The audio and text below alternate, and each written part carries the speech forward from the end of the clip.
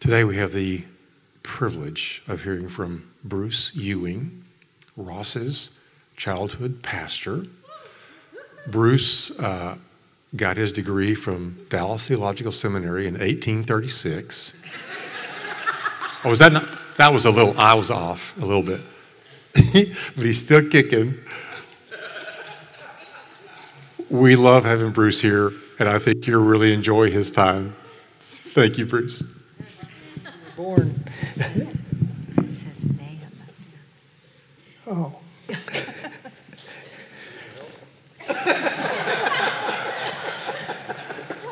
I pray that God would give you grace. Gee, many Christmas.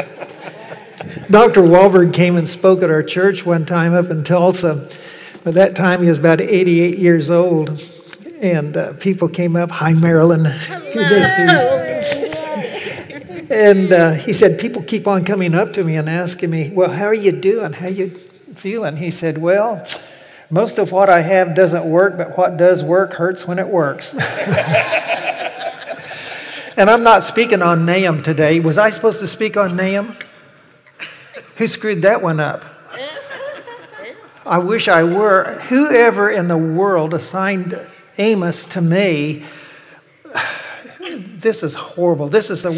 I studied more. I told Eric a while ago, this is the hardest I've ever studied for a message in my life, and I don't know how it's going to end up, but hold in there with me, okay? I got something here for you. I wish the kids were still here. If you don't remember my big idea today, I would just like for you to open these boxes and pass one out. Not the box, but I definitely need that. You need that. These are famous Amos cookies.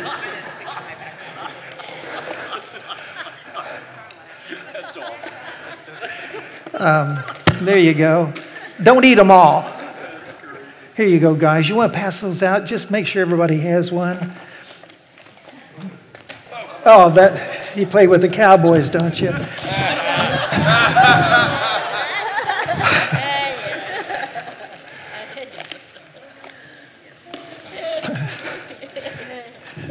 Take one and pass it around, okay? I did have a Bible. Where'd it go? Back here. No, I tell you, studying the book of Amos is like drinking out of a fire hose. Just so much there, and there's so many different directions you can go. And I didn't go back and listen to what the rest of the guys said because I didn't want to show them up.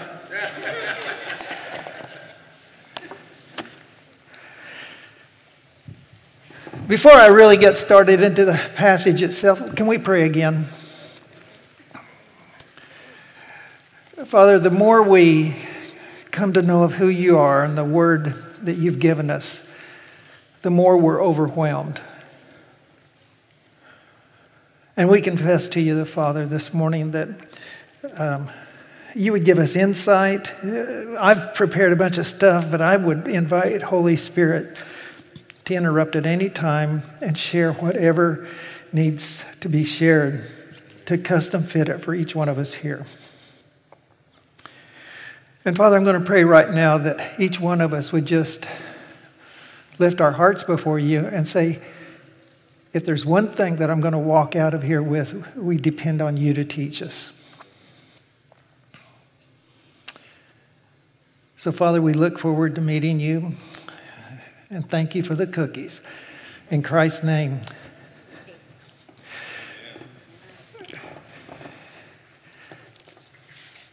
When you look at the prophetic books, and I'm going to try to give a bird's eye view here of where we're going with this. Prophecy has become an increasing area of interest with so many people, especially since Congresswoman Cortez said that we only have 12 more years. I don't know what that's going to look like, but the trend is focusing on the future because people are fed up with the present. And it's almost like we want a fire escape, and so we ask ourselves a question, when will Christ return? And why do we put that in light of the world's conditions? And that's what both the major and minor prophets are really addressing. And I want to put that in a particular perspective. As you've already been told, I'm sure Amos is one of the 12 minor prophets. There's nothing minor about them outside the fact they were called that because they were shorter books. They're part of that team of 7 prophecies that we look at continually: Jeremiah, Ezekiel, Isaiah, etc. But really, when you look at it, we need to see all of Scripture as prophetic. All of the New Testament is prophetic. These gentlemen were handpicked by God through the inspiration of the Holy Spirit to express God's thoughts about present conditions as far as the future is concerned. Amos was one of those guys, and what a guy he was.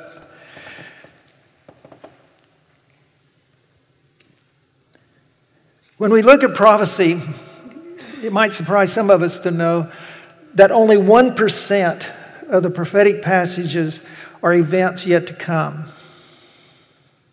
2% of the prophecies, only 2% deal with the coming Messiah. 5% deal with the new covenant, the New Testament. But 90% deals basically with the ethical nature of the nation of Israel. It addresses lifestyle. Amos is really strong not only on the holiness of God and how Israel incorporates that into their lifestyle, but also the consequences of disobedience.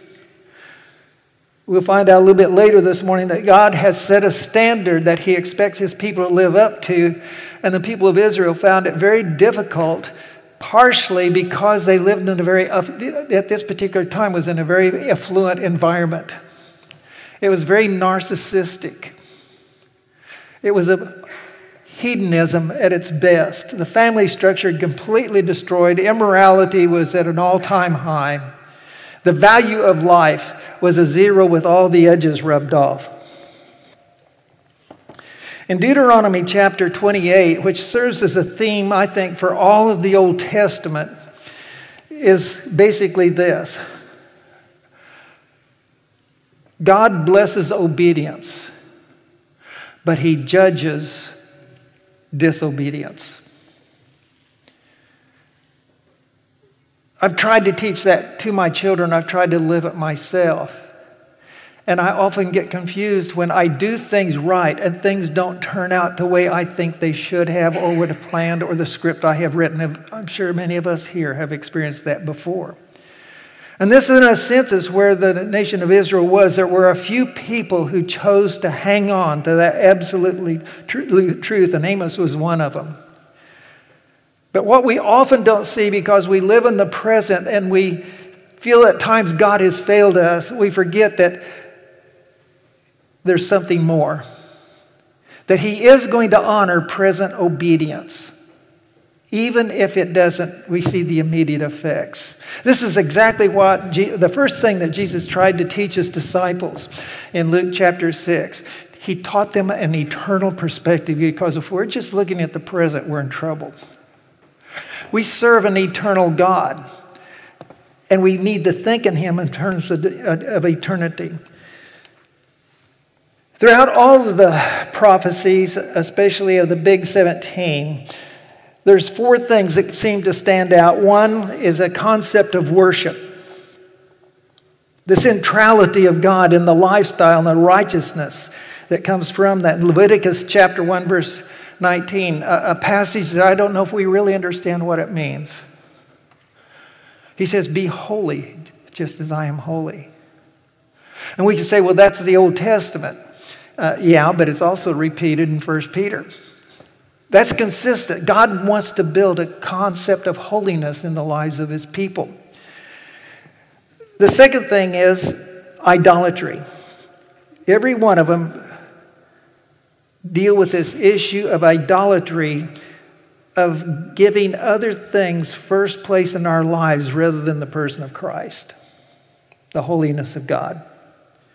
As a matter of fact, Amos preached in the temple called Bethel. That was originally one of the temples that God had created for himself, with all the surroundings of the communion cups, all of the intricacies of the temple. And they had turned it into a shrine. And it became a place of idolatry. And we'll talk about that in just a little bit. Then he talked about adultery, immorality, losing the value of life, the brutality of not only the surrounding countries, there were 6 of them surrounding Israel, but those countries began to have a tremendous influence in the life of Israel, and you couldn't tell the difference between one or the other. There's a practical application there, isn't it? What is it that people see about my life that I have an influence upon them rather than me bowing down and being influenced by them? And that's the culture we live in, and I really pray for our high school and junior high kids today. I'm glad I'm not living in that time. I've got 4 grandchildren. I pray for them almost consistently.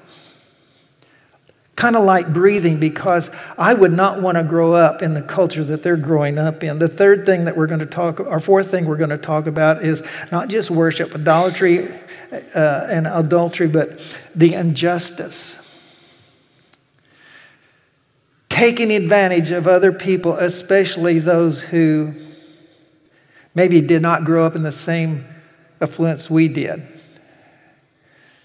It is so easy for me to walk by someone with need that's in need, and I have a calloused attitude where I don't even feel their pain.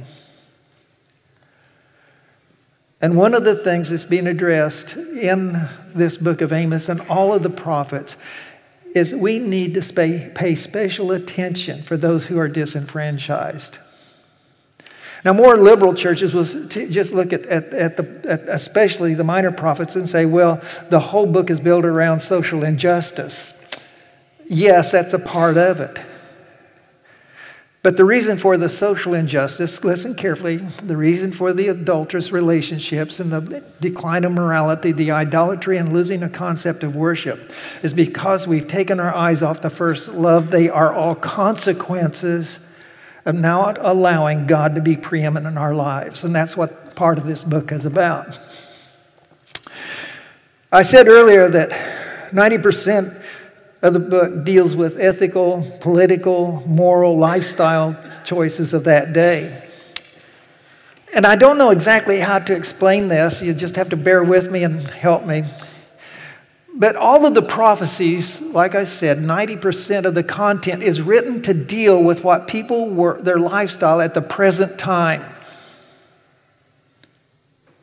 But at the same time, we are to learn from the lessons of that present time and say, how does that apply to us today? I talked to a friend of mine who went to the same seminary that Ross and I went to, and I said, Phil, help me understand more fully what this is. He says it's like being in a canyon, and you speak the word, and then there's an echo that goes into future generations in this case. From a prophetic perspective, and we will see very clearly today how Amos has lifted out things that literally destroyed a nation and consumed lives that you and I are wrestling with in our culture today. It coincides perfectly. And the warnings that are in the book of Amos are the very warnings that we need to take heed of today. The problem in the Old Testament was, do the best you can. Keep the laws, keep the rules. And if we don't take care of the consequences through the sacrifice of a herd of livestock or a flock of sheep, you're in trouble. I've been reading through the Old Testament. I'm absolutely amazed at the constant moment-by-moment sacrifices that were offered on a daily basis because people are sinful. And without those sacrifices, they're dead in the water. I grew up on an Angus ranch. By the end of my freshman year in high school, my dad would have gone broke because we would have had every one of those cattle slaughtered. And you think about just what those worship services must have been like. And in spite of all of that, the blood, the guts, you saw the glory of God. That when those sacrifices took place and his people were then forgiven for a relationship with him, it was called a sweet aroma to God. And I don't know if you've been around burning flesh or not. Rotting cattle, but it's sick. It is rotten. It's ugly. But God takes the very ugliest and by his grace turns it into a sweet aroma. That's why I think it's what Paul said in Ephesians chapter 5, verse 1. Be imitators of God as beloved children. Love and walk as he walked. Let your lives be a sacrifice unto God, which is a fragrant aroma. And that's the real challenge, I think, behind all of the prophecies that we read about. But this whole thing of taking what he was addressing at that particular time and being able to see not only is there judgment or there's blessings in that particular time of how they respond to the character of God, but to transfer that today and say you and I are wrestling with the same thing. In 1920, there was a gentleman who was born by the name of R.K. Harrison.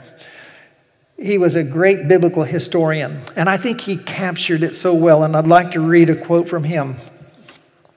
He said, while the prophets often dealt with the contemporary political, social, and religious issues of their utterance, they were actually conscious of the fact that the future is inherent in the past. Can I read that again? Because I think it just summarizes it so well how the prophetic books fits into our everyday life. It makes prophecy realistic. It makes prophecy relevant. While the prophets often dealt with the contemporary political, social, and religious issues of their utterance, they were acutely conscious of the fact that the future is inherent in the past. I'm a product of my father. Greatest man next to God. When it talks about being imitators of God, I think about imitating my father. I remember on one occasion, one of the profs from the seminary came out to my dad's ranch in western Oklahoma. And my dad had a trailer house out by the lake, and Dad says, why don't you come out and just spend a weekend with your wife? And so Bob and Clarice went out and spent the weekend with them. They had not met my father up to that point. The next week he came back to the seminary and he looked at me and just started laughing. I said, what's the deal, Bob? Paid me the greatest compliment of my life. He said, you're just like your dad. The greatest compliment we can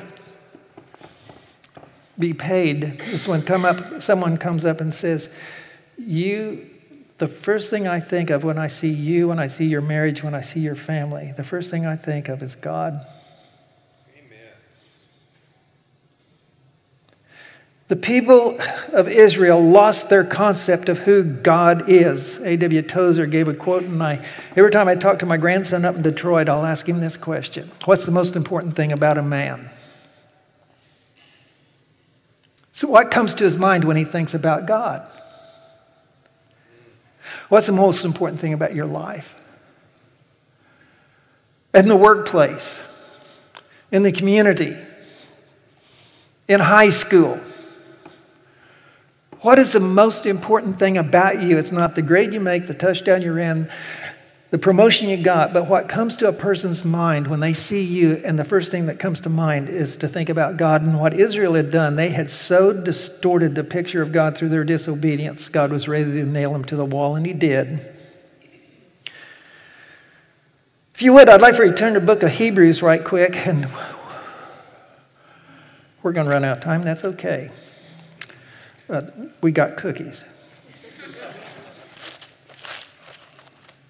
In Hebrews chapter 1,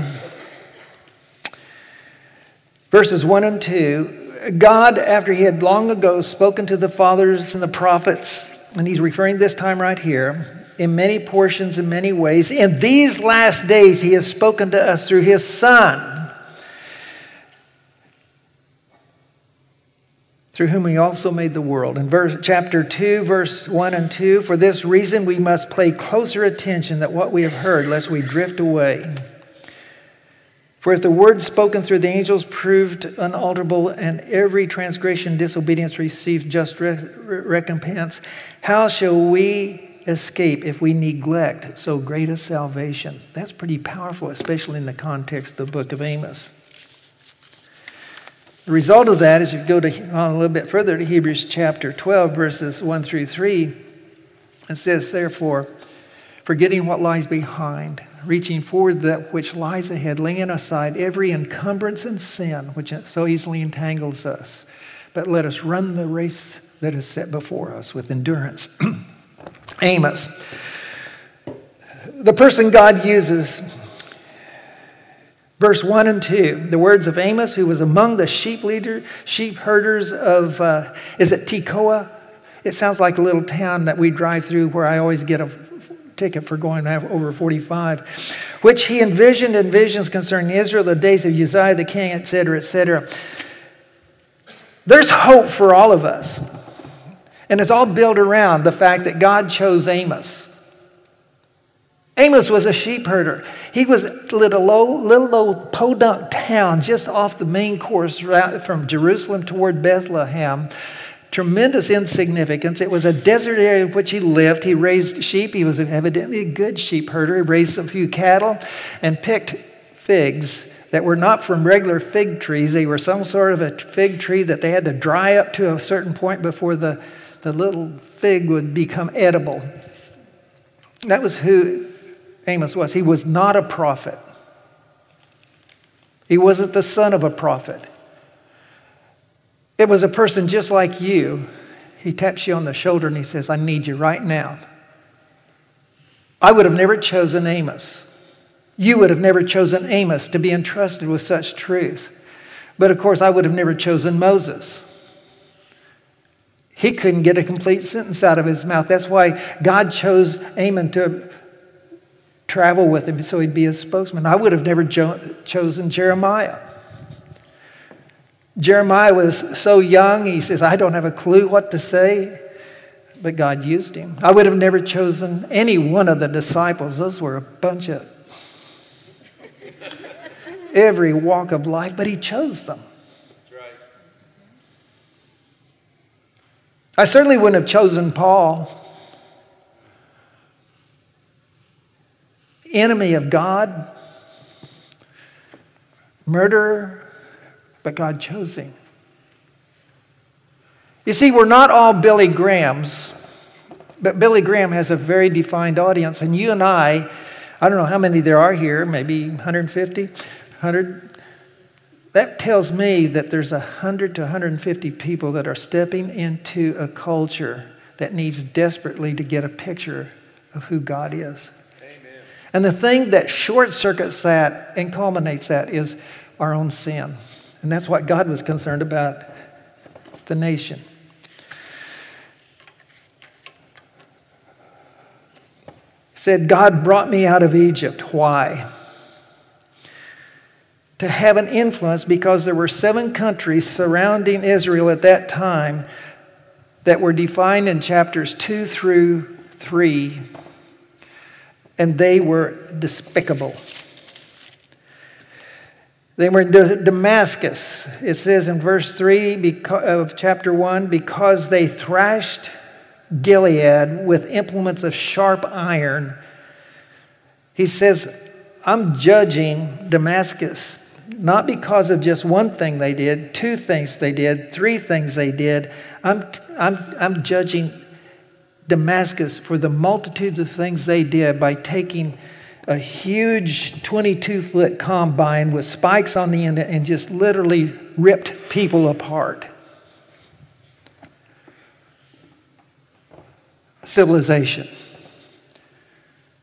Total disregard for human life. Let's go down to verse 13. Then the Lord says, for 3 transgressions, the sons of Ammon, and 4, revoked its punishment because they ripped open the pregnant woman out of Gilead in order to enlarge their borders. I had a chance to go to Israel, and we were at the shrine of Pam, where they would literally take little babies and throw them against the rocks. They would take them up to the top where the waterfall was and throw them off into the water.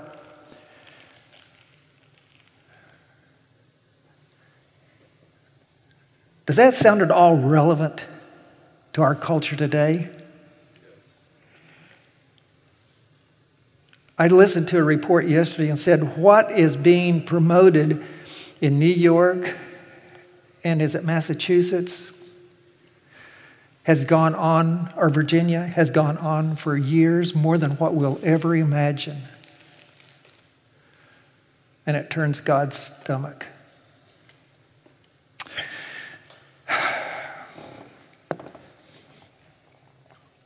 The neighbors to the north, those surrounding countries, had no law whatsoever. They were free. But who influenced who? If you would, I'd like for you to look at chapter 2, verse 4, and we find here the culprit of where the root of all this takes place. Thus says the Lord, for 3 transgressions of Judah and 4, and when he uses that term, he says a multitude of transgressions. He's talking about a lifestyle totally void of their attention upon God. Listen to this carefully. Because they rejected the law of the Lord and have not kept his statutes. That's the whole basis of the judgment. I was talking to someone the other day. He says, you know what? We've got it all backwards. We go out and we march to put a stop to abortion. He says, what we need to do is begin to teach what God's word says about the sanctity of life. Amen. My wife said the other day, she said, I think all the women from every church ought to stand outside abortion clinics and stand as people were walking in and says, I want your baby.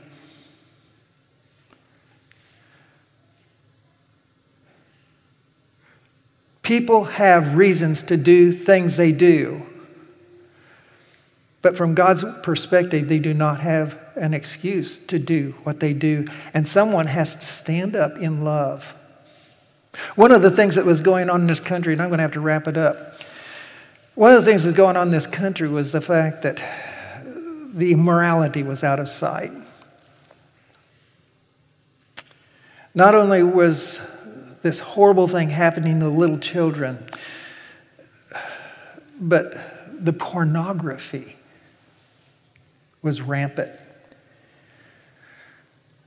I was speaking at a conference a couple of years ago, and it took 2 years for them to finally invite me back. I'm going back next, one of the churches up in St. Louis. I made this statement. I said, you need to know the congregation. 70 to 75% of your congregation is presently viewing porn sites on a regular basis. And the men went zip, and the wives went,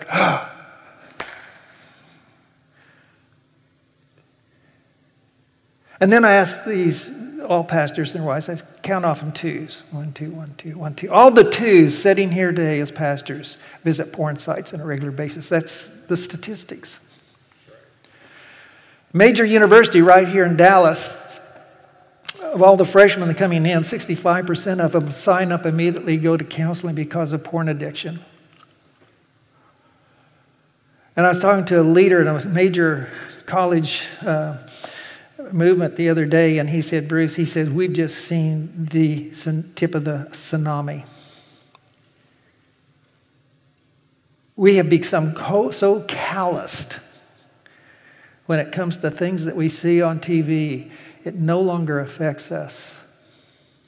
And the 3 most addictive chemicals known to scientists today is number 1, cocaine, number 2, meth, number 3, pornography, because there's something about pornography that once it gets into our brain, it gives us very same chemical reaction that the other 2 do, and the recovery is difficult. And he says what the church has done up to this point is it has been punitive in nature, condemning in nature. I have to be careful with a lot of people I work with because not only have they wrestled with this, and these are people who could buy Tulsa. And a lot of those have had sons and daughters that have been a part of the abortion process. And one of the things I'm beginning to understand is there's always a reason why a person does such, but they have not been given the alternative. And we're punitive in how we deal with them. We put them on the shelf. But what we're learning is that we need to be not punitive, but restorative. Amen. Passionate. There's so many things I've done in my past I wished I hadn't done. But God demonstrated His love for me. I'm going to wrap it up. You said I could go to 11:30, whenever. I'm going to skip a whole bunch. My wife told me I was going to do this, and that's okay. She's used to it.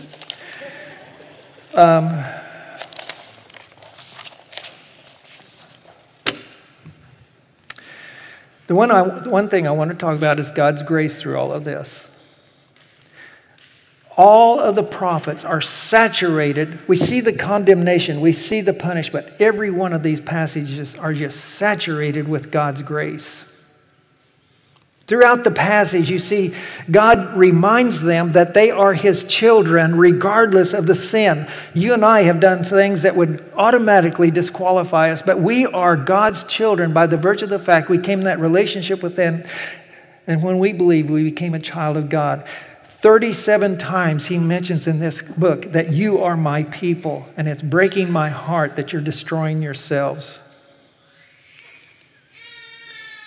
The second thing that I see in His grace is that they are continually warned. He said, you've done this and you've suffered the consequences, and yet you've not returned. That's in chapter 4, verse 8. Chapter 4, verse 9, yet you have not returned. You suffered the consequences in verse 10, yet you have not returned. In verse 11, you've done these things, daily consequences, but you just don't learn your lesson.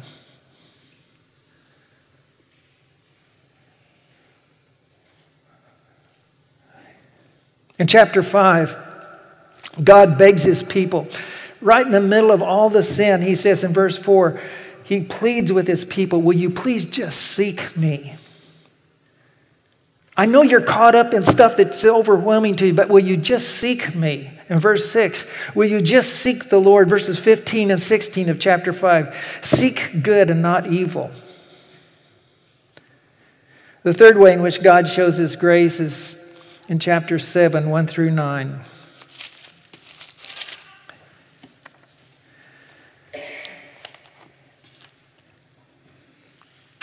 Verse 2, and it came about when he had finished eating the vegetation of the land, and I said, God, please pardon. How can Jacob stand? For he is small. And the Lord changed his mind. In the midst of sin, God changed His mind because He wanted to give every person a chance to respond. There was another plague that came, and thus the Lord showed me, and behold, the Lord was calling to confront with them by fire, and it consumed a great and deep, and began to consume a farmland. Then I said, God, please stop. How can Jacob stand? For he is small, and the Lord changed his mind. You see God's grace and His patience in the midst of sin. Strike one. Strike two, and then it goes back to one of the original points, and that's the whole point of Scripture. Then He showed me in verse 7, and behold, the Lord was standing by a vertical wall with a plumb line in His hand, and the Lord said to me, what do you see, Amos? And I said, a plumb line. And the Lord said, I'm about to put the plumb line in the midst of my people of Israel. I will spare them no longer. Strike three, and you're out. God's patience, His grace, and the fact that He continually called them His kids. God's grace and the fact that He continually warned them. He begs them to come back. He shows His grace and His patience. But God would only do that for so long. As a matter of fact, if we look at chapter 8, verses 11 through 13, He says, I'm going to send a famine. And this famine isn't going to be food and water, but it's going to be a famine of people seeking truth. And when they deny me so long, when they reject me for so long, they won't even be able to find the truth. And they will search for it as if their life depended upon it. That's how desperate it can get. And that's how desperate we can get in our own lives when we choose to reject His absolute truth concerning Himself. Since we're in the prophecies, I'll just wrap it up with this one. I'd like for you to turn back to Ezekiel chapter 36.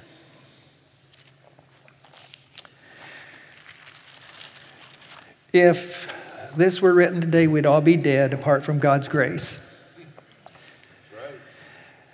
But what He was doing was building kind of this eternal perspective into the lives of His people. And He says, if you just turn, if.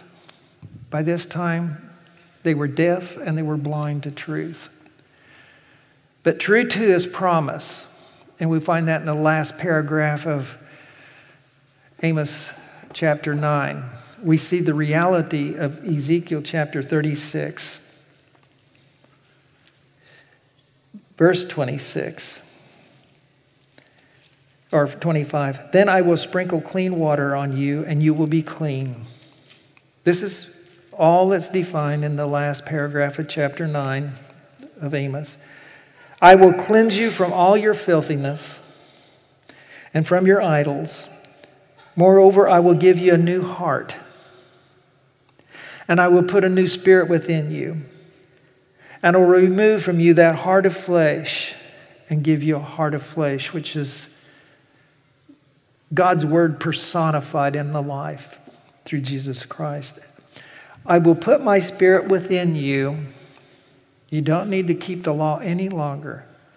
For I, through the indwelling Holy Spirit, will cause you to walk in my ways and keep my commandments. No more bloody sacrifices. It all happened on the cross. And I know there's many of us here today said, gosh, I wished I hadn't done that. I look into my own life and I see areas of disobedience. Sometimes I think that God would disown me. But He's given us hope. Amen. And if you're here this morning and you've never before received that new heart, to receive that once and all forgiveness of sin, no longer from the flesh of animals, but the flesh of Jesus Christ Himself, when He said it's finished. If you've never before placed your trust in Jesus Christ as your Savior, I'm going to invite you to pray silently with me right now. Not only to receive Him for that forgiveness, but also to thank Him for the forgiveness that you have. Father, thank you so much for your word. Thank you for just this time together. We pray that you would, through the power of your Spirit, allow us to step into eternity with you. That we receive your forgiveness. We thank you for Jesus. We ask Him to come into our lives and transform us and cause us to keep His statutes. For it's in Christ's name we pray. Amen.